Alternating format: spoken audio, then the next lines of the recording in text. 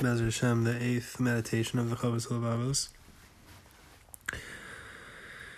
He's explaining there are two ways that we are required to unite our hearts towards Hashem.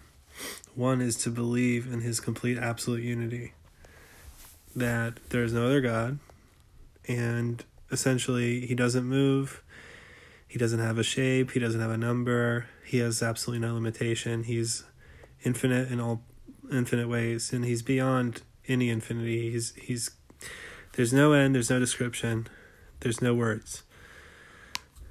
He's not just everywhere, He's not just all the time, He's not just eternal, He's not just omnipresent or omniscient and all-knowing, but just beyond any of that, just absolute reality and more.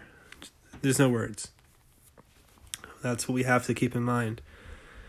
Not just when we think about Hashem, but we should be thinking about that all the time. We should be living in that awareness, like we discussed recently.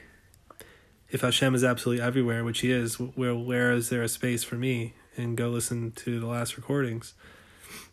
And then the Chovos HaLevavos says, and the second thing we always have to keep in mind related to the unity of Hashem is that our intentions should only be for Hashem.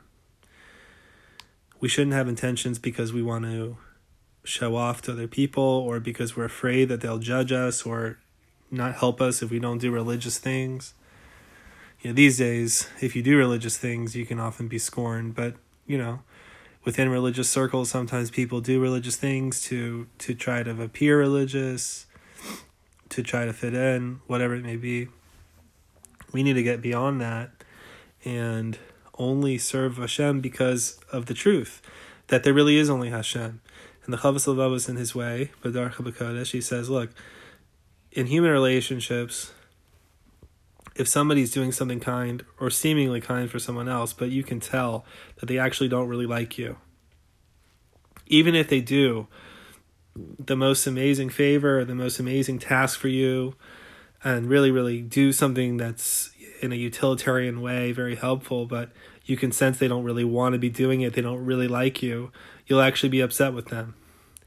Even though we actually need sometimes what they're doing for us, and even if we can't really see and penetrate to see just how much they really don't care about us and how much they really would rather be doing something else.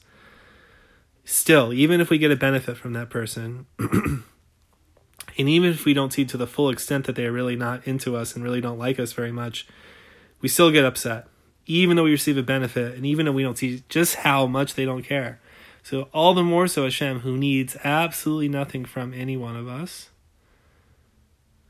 and can see precisely just how much we're doing it for the right reasons or not, all the more so we should be embarrassed to serve Hashem, to do mitzvot in such a way where we actually don't really care about Hashem or thinking about Hashem.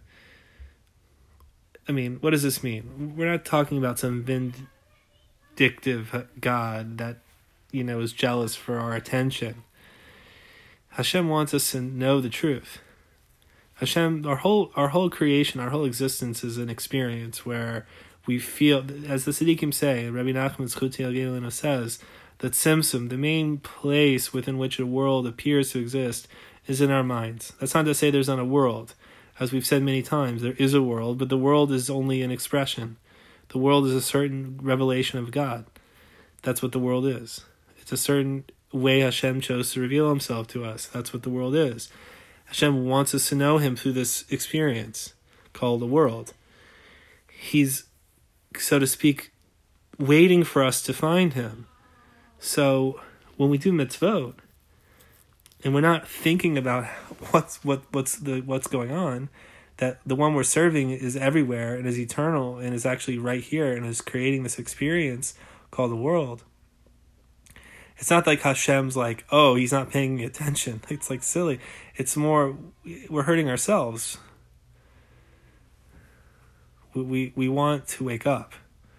So the point of this meditation is, when we understand the unity of Hashem, what it really means, that He is the place of the world and the world is not His place, that He is absolutely everywhere and eternal, and there's no bounds, and he's in every situation. So in everything we do, we should have that awareness, and then we can be aware of him in everything we do. Amen.